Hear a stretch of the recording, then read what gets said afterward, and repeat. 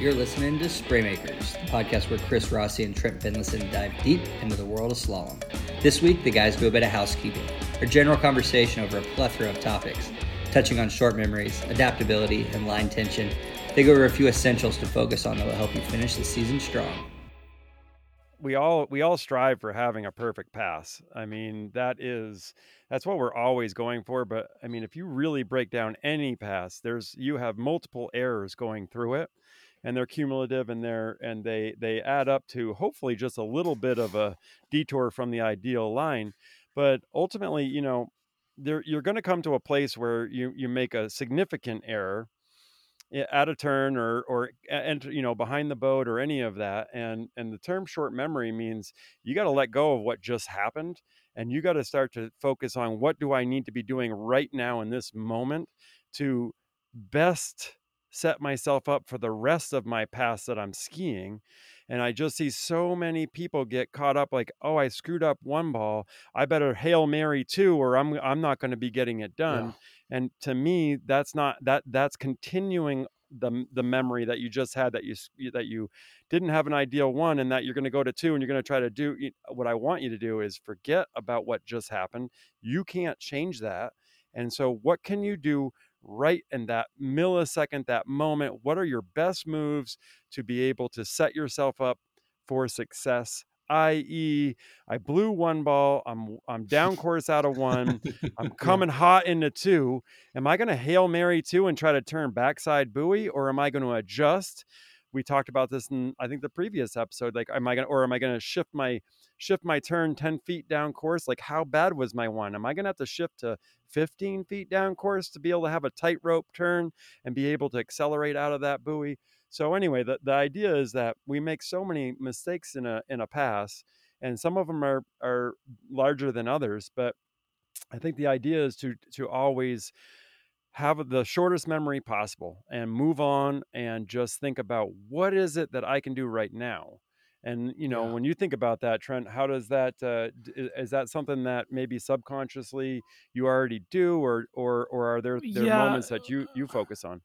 Well, so it is, and it is often, especially in tournaments, it's a reminder of, before one of the last thoughts before the rope pulls tight is just one buoy at a time. And that's like one of those old adages. I just, I heard it when I was a kid without really appreciating it. And it is exactly that, is one buoy, one moment, one spot, one space at a time, like one movement at a time, and not letting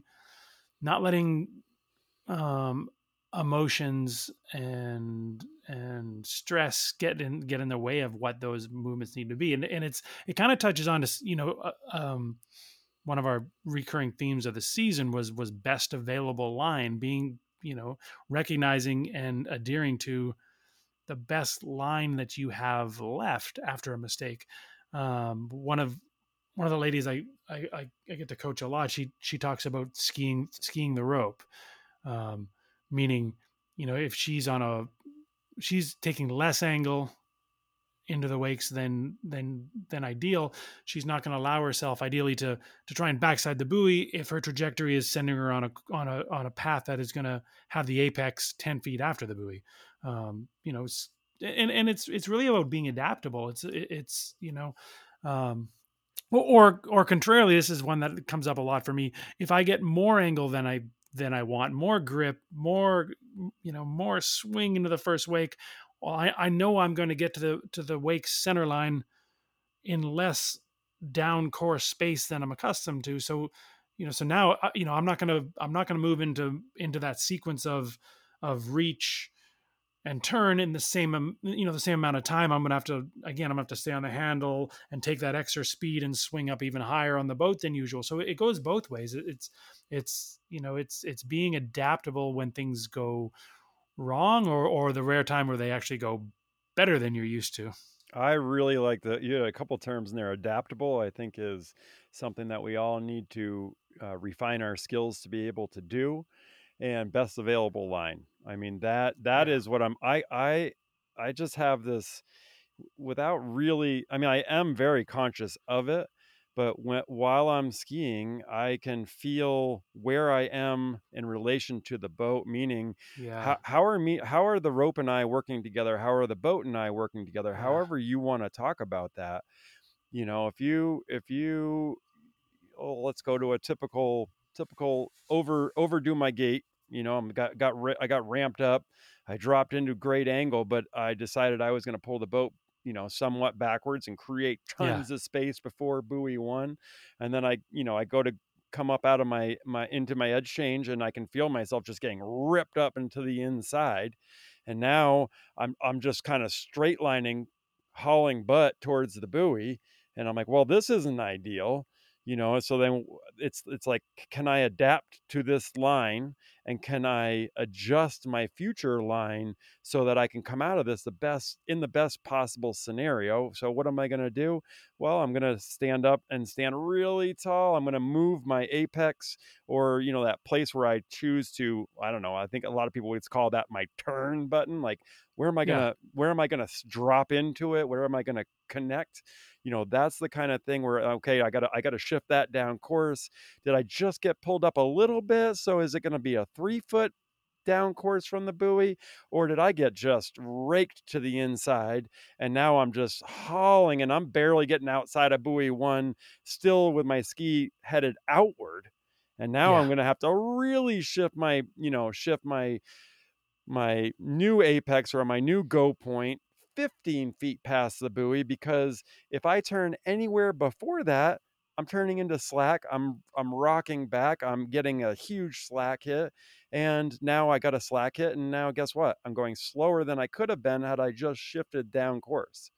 And So and that's why we've gone to great lengths talking about your relationship with the boat. So in that scenario that you're talking about, what's really happening is it's a loss of direction. So you're going to be taking instead of a really wide arcing high swinging path before the buoy, you're going to be going on more of a straight line. And the shortest distance between A and B is a straight line. So what is really happening is by the time you get to the buoy, you're likely still going faster than the boat, and you can't change directions. You can't start coming in if you're going faster than the boat, because exactly like you said, obviously the line's going to go loose. So now your new goal, or it's not even your new goal, but it's just you're not going to be able to let the buoy is no longer going to dictate the turn point. It like always, it has to be your speed. Um, so it's exactly that, and it's it happens so quick, but that's it's you can even let go of, is it 5 feet after the buoy, is it 10 feet after the buoy, if you really are just really cognizant of, okay, where am I still swinging up on the boat, or am I approaching that pause, which is my apex, or that moment that I've slowed down to match the boat speed, and trying to turn before that moment is, like you said, is always going to result in slack. um, you had termed something earlier that stuck with me, and I share with a lot of people I ski with. If you have this bad one ball, our instinct is, okay, I'm going to do whatever it takes at 2 to be early again at 3. Well, but maybe it should be, okay, I'm going to chip away and slowly repair this line, and hopefully I can be early again by 5 ball. Don't you can't make up a whole pass in one turn. Um, but by slowly repairing that line, you can make up a pass in the following 4 turns. exactly, dude. That's a phenomenal statement. What just popped in my head was golf, right? Yeah. You're sitting on the first tee box, and let's say it's a professional golfer. He's got people all around, and shanks the first one. Okay, so out of bounds, got to rehit off the tee. You already know you're way behind where you want to be. And are you going to try to hit the ball as hard as you can again with the chance of shanking again? Or Yeah. are you going to That's not slowly bad. chip away, right? Like, No, that's don't, not bad. right. That's really, really good. Yeah, go ahead. That's like that's what popped in my head. Like, you can't, it's like, or, eh, eh, the, Well, the, yeah, it's exactly that. Like the first one's, man, I hit this into the rough. Well, I don't need to get to the green from here. It's a par 5. mhm. I need to I'm going to make a conservative shot here. I'm going to make a good shot here, a decent shot there. That's really, really cool. I'd never thought of it quite like that. And it's like, it is that you've got the whole pass, right? So you don't need to fix all your wrongs on the very next buoy. think of your percentages of a Hail Mary. You just look at it in football. A Hail Mary percentage, you Hail Mary because you have very little opportunity or time left. And so you Yeah. Hail Mary. Well, I guarantee there's a stat out there at how many times Hail Marys work, but it's got to be super low. So to base your pass on a super low odd does not make sense. That's not something that I'm willing to do. I mean, and you and I, Trent, had to learn it the hard way. You show up in China, you have no practice, and you blow a buoy one at a let's say a 38 off. Like, you don't want to go over and Hail Mary two and blow out, and your whole trip is done before you even got going. And how many I feel times like did you you were. do that? I feel like you were taking notes on what happened to me at the '05 World Championships. Bro. Dude, I just like threw up my mouth a little bit. That was the worst. Yeah, oh, dude. I mean, it's funny. I was actually thinking about the World Cup China, not the World's China. But Yeah. actually, both of those events that I've skied in China were terrifying events. I mean, the World's event that you're talking about, I watched guys. I don't know. Yeah. I had a pretty high seat in that, and I watched guys go out and run 39, and I'm like, oh, I mean, it's been rolly all week. This looks insane out there. And then guys are running 39, and I think Willie got a 3 at 41 or something, and then Yeah. so I was fired up to go out there, and I pull out from my gates at 32 off, and my skis bouncing, and I pull in and I go to buoy one, and it goes flying by, and I'm like, oh my gosh. And I look over, and buoy two is like, it's too far to my left. I'm like, oh my gosh, I'm way down course. Like, get going. Like, anyway, I ended up skiing fairly well in that event, You but skied really well there. I have no idea how, but it was literally an experience. So, but anyway, the point is, you and I have had a lot of this experience where you've got, not only do you have a tournament result on the line, you've got huge travel, so basically your high stakes betting. And I mean, that's just kind of the way I look at some of these Yeah. events. And so if you're going to do that, you're not going to, the Hail Mary is like absolute last worst case scenario, Yep. pulling all Yep. the way to 6 to try to get that quarter or whatever it is. But man, if I can get around 2, I don't want to Hail Mary 2 and then just be a hope and a pray to get to 3. Like, we got to figure out how to put ourselves in positions to be successful. And that's what I think successful people do, whether it's in sport or business or whatever, is Yeah, that's a good point. probably subconsciously understanding odds of what they're doing in the moment. Yeah. And I think it's Yeah. really important. And that would be a nice level of calm to take into a pass, knowing that, 3, or let's just say 4 decent turns will outweigh one terrible turn. Yep. Yep. Where one terrible turn, you don't need an amazing turn. Just go ahead and get 3 or 4 decent turns, and you're probably going to be okay. Let's go nuts and bolts on that. Then let's just say you overshot your gate, so which is, we know we're going to call that is actually like a subsequent loss of direction, more of a straighter line into one. What are your nuts and bolts then? Like what are your moves? Like, you're getting kind of separated through the edge change. You're tipping inside. You're going to have that hot at one feeling that people talk about so much. What's your nuts and bolts then to have ski with that short memory?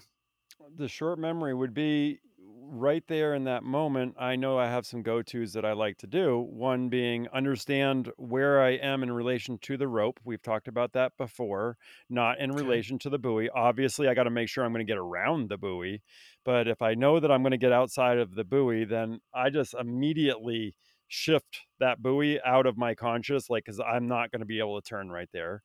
And then I'm going faster. My rate of travel at the buoy is higher than I want.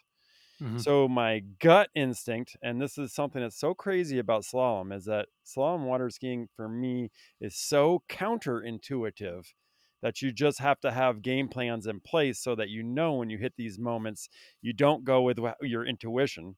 because my intuition would be I'm hauling, but I'm going to stay low and squatted on my ski because I'm vulnerable here. And Yeah. really, what I'm doing in that moment is exactly the opposite.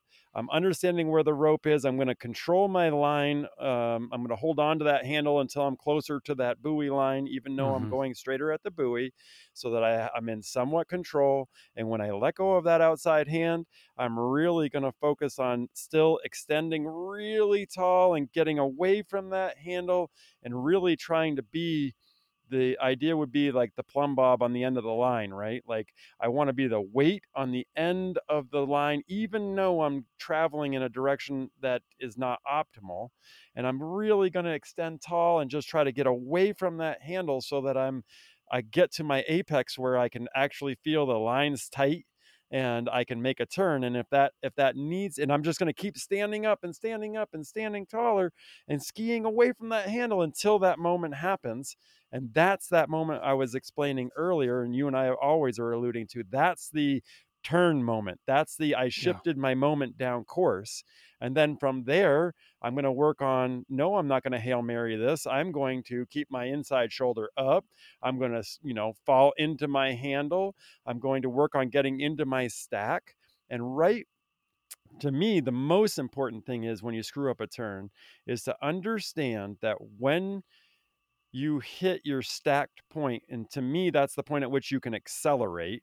So that Yeah. means you're all lined up in relation to the boat and the rope is tight and you're starting to go from wherever you hook up right there to the first wake. For me is my power zone, it's my work zone. So if I screw up a turn, I'm going to I'm going to hook up later and closer to the wake. And my work zone, I got some quotations there, my work zone is shorter.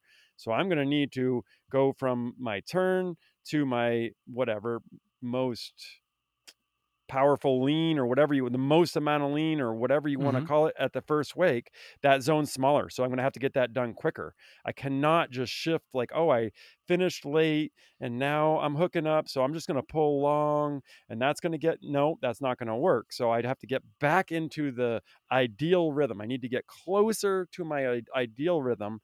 Just because I screwed up my first swing doesn't mean I'm going to screw up the next one and the next one, and then I'm not going to perpetuate that kind Yeah. of cycle. So I don't know if I did a very good job of No, explaining it, but I just think you need a strategy, and that is it. I think it's too often we just don't recognize what truly has happened, um, and again, it's that straighter line that you're on. If you take, excuse me, simplest sense, because you're taking a straighter line, less of a swing, less of an arc. It's a shorter path, so that just means you will have decelerated less. yep, So we'll just say when your front foot gets to the binding, you're going to be going faster than ideal or faster than typical. So you've got to use that space somehow. So that, for me, it's the same move. It's probably the rare time that I really think about actively counter rotating, because everything's kind of getting pulled in. So like you said, I'm going to hold on extra tight with the handle a fraction of a second longer to try and mitigate that inside tip that's happening, or getting lean to the inside. And then I'm going to decidedly plant on my front foot, stand up, counter rotate, so I can feel that tight rope, because it's that line tension. For me, it's that line tension that is giving me the information, whether am I swinging up on the boat, or have I stalled at the top, meaning I've slowed down enough to meet the boat speed. And if I don't have that information coming from the pylon, if I don't have that tight line, I don't really know where I am. And I call it like free falling. If I'm free falling into a turn, not only do I not have support of the rope, I don't know where I am. That tactile information, that tight line, when I can feel that tight rope, I can feel whether I'm advancing on the boat, whether I've stalled, or whether the boat is now in turn advancing on me, and that's my moment to be turning. You've got that's to an find that tight. unbelievable, dude. That's an unbelievable way to say it, because that's actually what I call when people fall into slack or turn into, that's like the bad slack, right? Like where you Yeah, turn, like you're just best guess, like I'm beyond the buoy, I have no idea where the rope's coming tight, and I'm just gonna hammer a turn and hope. I mean, Yeah. and it might not even be hammer or turn. Like if you don't get to that place where you can feel the rope before you drop into your turn, you're guessing. Obviously, Yeah. you and I are pros. We've gotten, we were really good at it before we learned our line tension concepts. But at the same token, like if you're falling into that kind of slack, you're going to take these hits that are completely unnecessary. And every Yeah. time you take a hit, what's happening? You're decelerating so much that's what the hit is that you're decelerating to hit the boat that's accelerating. So you're Yeah. getting this crazy smash. And anytime you crash, think about if you're on a swing set, right? If you overswing on where you're kicking your feet and going up on that side, if you overswing up there or you don't do it right, you kick in the wrong spot, you end up falling down, Yeah. crashing Yeah. onto the swing, the chains, the rope, whatever you're on. And then what is your subsequent um, swing height on the other side? It's not as high. It's diminished. Yeah, for sure. Or it's Yeah. going to be just as high, but it's going to crash down again. And are you Yeah. really going to want to just keep swinging on this crashing line? I mean, even kids know not to do that. But yet, when we have buoys in front of us, we have a lot of, I'm sure there's some listeners here that they crash down onto the swing at every buoy. And so what we're trying to do here at Spraymakers, and what you and I, in our personal coaching and in our different avenues, is trying to get people to Yeah. understand these lines. You can't accelerate if you don't have the line. If you crash onto the line, you've decelerated even more. So now you have to, in this shorter period of time, you still have to work on getting up to that same max speed. Yeah, exactly. Because I mean, buoy width, getting around the buoys is dependent upon upward swing on the boat. So yeah, like you said, you've got less space and less space and less space to try and create the same amount of speed or more, because the lower one swing is, the more speed you're going to need to try and fix it and get up to that ideal swing height on the next one.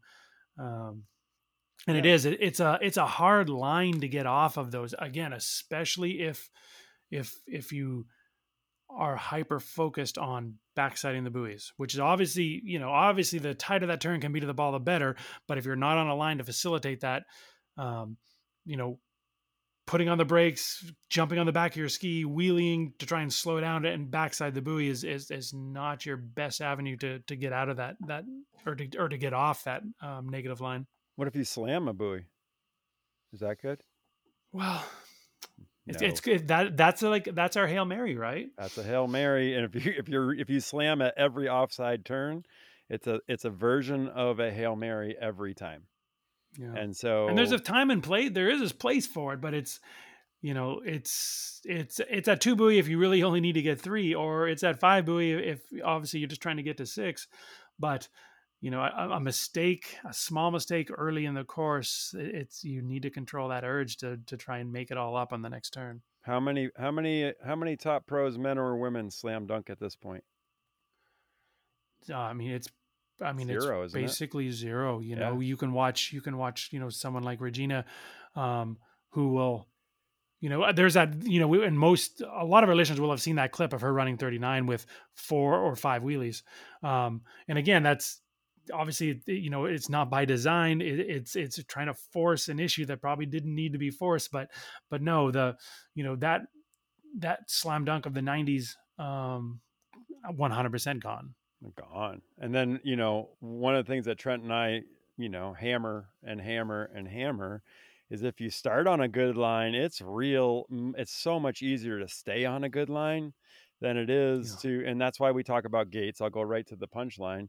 That's why gates Yeah. are so important. Like if you can get on the good line to start, it's really helpful. I mean, I think there is merit to, I've seen in Andy Mapple's video, where he did the no gate. I've heard that, Will Asher says doesn't really matter about your gates. I mean, he's a righty and he's wicked good at gates. So yeah, if he's narrow and he turns in, he's still going to get a pretty darn good gate, even when Yeah. it's bad. But ultimately, that's like me saying it's not that important to be tall. It's like, well, yeah, but you're tall. Yeah, exactly. Ask Terry Winter if he'd like, another 6 inches. I bet he would. But so if you can start on a good line, it's a lot easier to stay on a good line than to start on a minimal line and Yeah. try to manage it. I mean, it's not very fun, but it is something that we all do. And it's reality. So anyway, I think this ties really good and really well into our previous episode about Slack, that I think we left some doors open, and I think this actually is a really good continuation of that episode. So if you didn't Yeah. listen to the last Yeah. one, you should go back and realize these tie in really nicely. And then again, because it's we've expanded on it. It's understanding exactly what that is. You know, this- and again, so much of this is about your relationship with the boat. For you to get high enough on the boat to get around the buoy, especially as the line gets shorter, you need to be going faster than the boat, but you need to be able to ride that swing until you've slowed down enough that the boat is now going faster than you. And again, that's where slack is going to come from. It's going to come from being inside the line, or not running that full swing, or it's going to be you trying to change directions and start coming back in has before you've slowed down enough that the boat's actually going a little bit faster than you are. What an awesome way to bring it all together, Trent. Ah. And then so from there, Rossi, the other thing that you had brushed on before we got going was and this is in keeping with short term memory, if you will. It's how to focus on, or stay focused on the details or the process, instead of the big picture items. Yeah. Oh, for sure.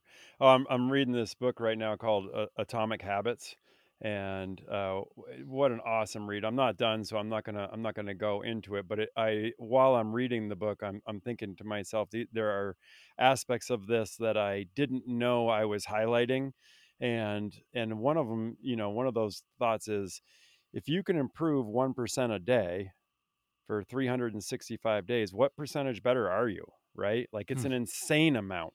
So even though 1% does not feel like much when you do it, if you add it in every day, 1% can make a big difference. And whether you look at it in the as you're training on the water, like, how can I get, what am I working on today? I mean, that's why, Trent, you and I talk a lot about having a game plan, right? Like, we don't just Yeah. go ski. Like, that is never the case. Those are my least favorite sets I have in a year. Does not mean that I'm not having fun, but I always have a game plan before I go out there. And what's the 1% that you're doing to make your skiing better Yeah. every day? And I think that's a really cool topic. And Yeah, that's yeah, go ahead. that's interesting. Well, it's interesting you say that, because, um, like through the bulk of my career, when skiing was, well, it still is my number one focus, but but through the bulk of my career, when I was skiing worlds and skiing events, and that, I had this personal mantra, and I held myself accountable for it. Was that every day I was going to do. I just had to make sure I did one thing that was feeding the project. That was feeding the big picture. Um, and, and it's like it when you move away from it, you're like, man, that was like really dedicated. But in the moment, you're like, well, one thing, that's not hard. I'm gonna do one thing. So if that's I'm gonna stretch for 5 minutes, or if that's I'm gonna make sure that I have make good choices in terms of nutrition, or if it's I'm going to go to the gym today, or I'm going to ski today, or whatever. But if every day you just do one thing, and even if that's a moment of visualization that feeds this feeds the big picture, that feeds the overall project, it's a really simple way of ensuring that you steadily, continually improve. Oh, and it is. And that these are habits that successful people all around, whether it's sport or business or anything, parenting, any of it, that these are things that are happening more subconsciously than forced. So, like, one of the things I can remember in my, that I Yeah. always have done is that I'll look at a situation and I'll go, what would the best, what would the best guy in the world be doing today? When I'm at the gym, for some weird reason, I internally battle with Will Asher. I don't know why. I mean, I've never even worked out. I never even worked out with him. I just always looked at him and thought, man, that guy's strong. He's probably dedicated in the gym. Yeah, So no I'd be doubt. doing my lift and I'd be like, did I push Will today? Or I would go out to the lake and I'd see that it was a little windy today, and I'd be like, well, maybe in the early 2000s or whenever that was, or I guess, well, like whenever, everybody was running two at 43, and Parrish was killing it, and Yeah, Jamie Beauchesne and those guys, like, and Jeff Rogers. I'm like, I would think to myself when it was, I'm like, what would they have run in this situation? I think this, and I'd set a bar and I'd go out and see if I could accomplish that, So I just think, another concept to go along with that 1% is you also need to think that you are a skier. You have to think like a pro. You have to think like that. That doesn't mean, or another way to bring that into something else would be, let's say you're um, women's three skier from Arizona who wants to be the best in Arizona, right? Like, well, yeah, what is the number one women's three skier from Arizona doing today? And yeah, when you go to grab that cookie, like, does that person go and grab the cookie, or do they not eat the cookie? Is this every choice you make makes a plus or minus into your game plan? You don't have to be perfect. There's no reason that you only eat salad, or if you drink alcohol, you can't not have a beer here and there. But the point being, like, are you more or less working towards it, or are you not? And these little yeah. tiny things make huge differences in the grand scheme of things. So, I like and that. That just yeah, like a plus minus scale. That's not bad. yeah, That's a good way of being accountable without being completely neurotic. the accountability, that's exactly the word that I was looking for when I started that last rant. It's like, you got to make yourself accountable somehow, because if you're not accountable, then why would you hold yourself to a certain standard, right? So, Yeah, and I do believe that, I get a lot of people that are like, I'm a hack. I'm like, well, you're a hack. What do you, so when you can, do you ski the course? Oh yeah. I'm like, oh, okay. So what speed do you ski at? Oh, I ski at my top speed, 34. I'm like, oh, really? And they're like, oh yeah, I can run 28 off, but it's not perfect.